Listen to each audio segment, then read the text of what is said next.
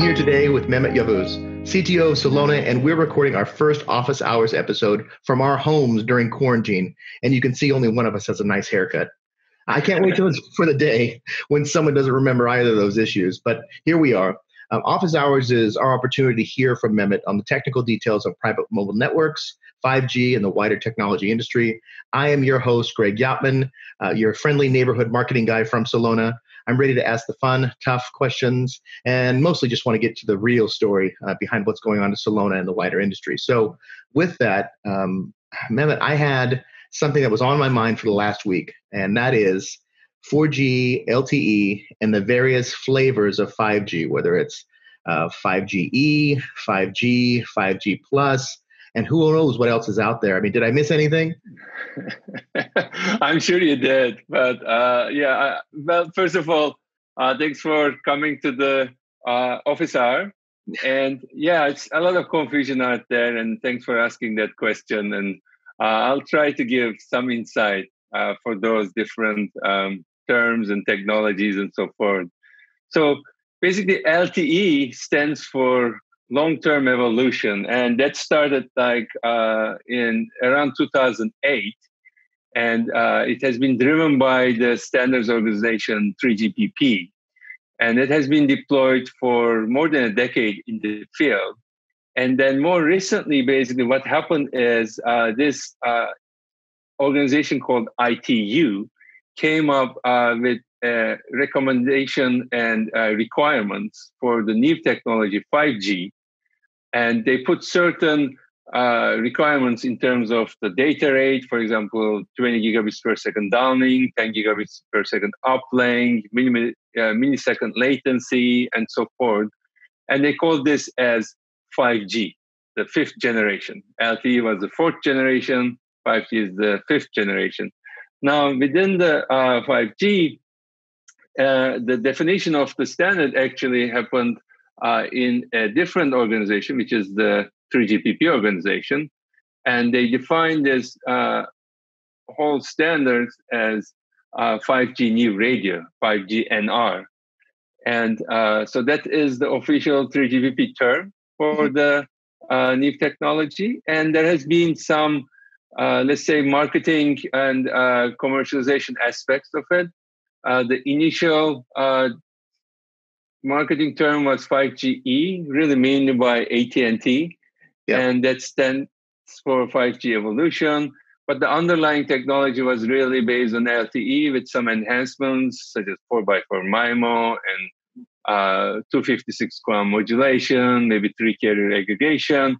But it was really based on LTE technology that was called 5GE. Now, so let me ask you a question on that. So with 5GE, is it really by definition 5G, or is it an evolution on the top of 4G LTE? Is it kind of getting closer to 5G? Is that what that means? Yeah, exactly. So that was the evolution of LTE getting close to 5G. Okay. But the official 5G is really with the new radio that's defined in 3GPP. It is the release 15 of 3GPP, and it brings a bunch of capabilities with a totally new radio. And this new radio has like 100 megahertz or more channelization. And it defines two frequency ranges, right? One range of frequency is in the lower band, so-called frequency range 1. It goes up to 6 gigahertz. They call it sometimes sub-6. That's the frequency range 1. Frequency range 2 is the millimeter wave. And that goes, 20 plus gigahertz frequency. And again, AT&T called this millimeter wave as 5G plus. Okay. That's a marketing term. But in general, both the sub-6 gigahertz and the millimeter range are two different parts of this 5G new radio that's defined. So hopefully that wasn't too confusing, but that's just explaining the lay of the land. And if you like, I can confuse you a little bit further. There's another variant of 5G, which is called 5G new radio unlicensed, 5G NRU. Right. And that is a variant of 5G that can operate not only in the licensed band, but also in unlicensed band, such as the 5 gigahertz or 6 gigahertz unlicensed band. Yeah. Okay. So clearly, there's several flavors, and I suppose several uses across the 5G theme. So let's get a little bit closer to what you do, right? Let's talk about what is this driver. So what is driving Celona? What is driving the industry towards private LTE and 5G? And how is that happening, and why? Yeah, great question. So let's take a step back, right? All this terminology and different acronyms and so forth, let's put that aside. I mean, if you look at the LTE technology, as I said, it's been around for quite some time, and it's been mainly used by mobile network operators in their licensed bands for macrocellular services, right? We all have smartphones, sometimes tablets, and some now IoT devices coming, but it's generally wide area coverage with large area mobility, with big base stations and so forth. So what has been going on in the recent years is to bring this technology to different enterprise use cases, to more mission critical, business critical type use cases that we see emerging in the enterprises. So this may be, some computer vision applications. They may be automated guided vehicles, maybe related to augmented reality or virtual reality applications, may be related to a bunch of IoT devices that's desired to be connected to a reliable network. So for all these applications, the key requirement is really reliability, predictability, quality of service, seamless mobility. And for all these requirements, LTE is the right technology. But the deployment model has not been very enterprise focused, right? Mm-hmm. So at Celona, what we're doing is we're bringing this great technology to the enterprise use cases in a way that can be deployed and operated somewhat like Wi-Fi, right? Plug and play deployment, easy to configure and manage. But when you simplify things, you should not give up from the technology capabilities, right? All these reliability, mobility, quality of service benefits, you want to preserve all of those and make it more automated for the deployment and operation. That's what we do. Okay, no, that's fair. That's fair, and it being part of the business, I understand kind of where it's headed and what's happening. I try to keep on top of this stuff, but this is how I can ask the tough questions and make it seem like I'm just doing it as part of my role. But this helps me better do my job, I guess. The question that I have is, what is the difference for those who don't know, including myself, between the traditional 4G, LTE, 5G, and the private and flavor of private version of that? I mean, and why is that important for Celona or the enterprise? Yeah. I mean, that's a great question, Craig. And again, let's stick with the LTE for the time being, right? So the traditional model is a macrocellular deployment, typically, big towers, big base stations covering, miles of area, and you can use that in a wide area as a technology. But when we talk about private LTE or enterprise LTE, what we're really talking about is having small cells. They may be indoor small cells, they may be outdoor small cells, but they are deployed in a certain geographic region.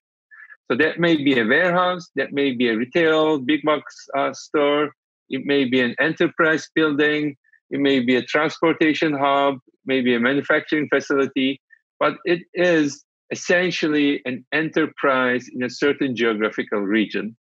And the infrastructure, such as the base stations or small cells, or we call them APs, are deployed locally.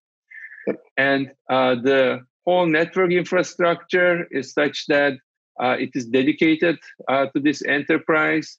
The core network, for example, may be on the enterprise premise or it may be in a data center. And the whole management and configuration can be done either through cloud or through some data center, where all of these pieces are under the full control of the enterprise IT or the managed service provider who may be managing this network. Again, similar to a Wi-Fi model. Okay, so, I get that. I get that. And then the deployment, again, is local. It's not a new set of cabling and infrastructure put in there. It is basically an overlay on top of the existing enterprise infrastructure. It uses the existing Ethernet cabling. It uses existing switches. It can use the existing routers to go on the backhaul. So no new cabling and other infrastructure needs to be deployed as part of that. So that's the LTE, and we can talk about the 5G a little bit too. Okay. Well, I think, and actually speaking of 5G, one controversial question for you. Have you ever seen in your time researching or implementing 5G proof that it creates or transmits any viral diseases? The answer is no. Okay, that's and good. it's kind of quite amusing, like to follow all these things going on. Yes. No viral diseases or no other diseases associated with 5G. I think one aspect, remember the millimeter wave aspect is quite new with 5G, and some people maybe found this as a new thing, and it's amazing what people can relate to in terms of what they see in their environment, and then just create some relations between different things happening around them.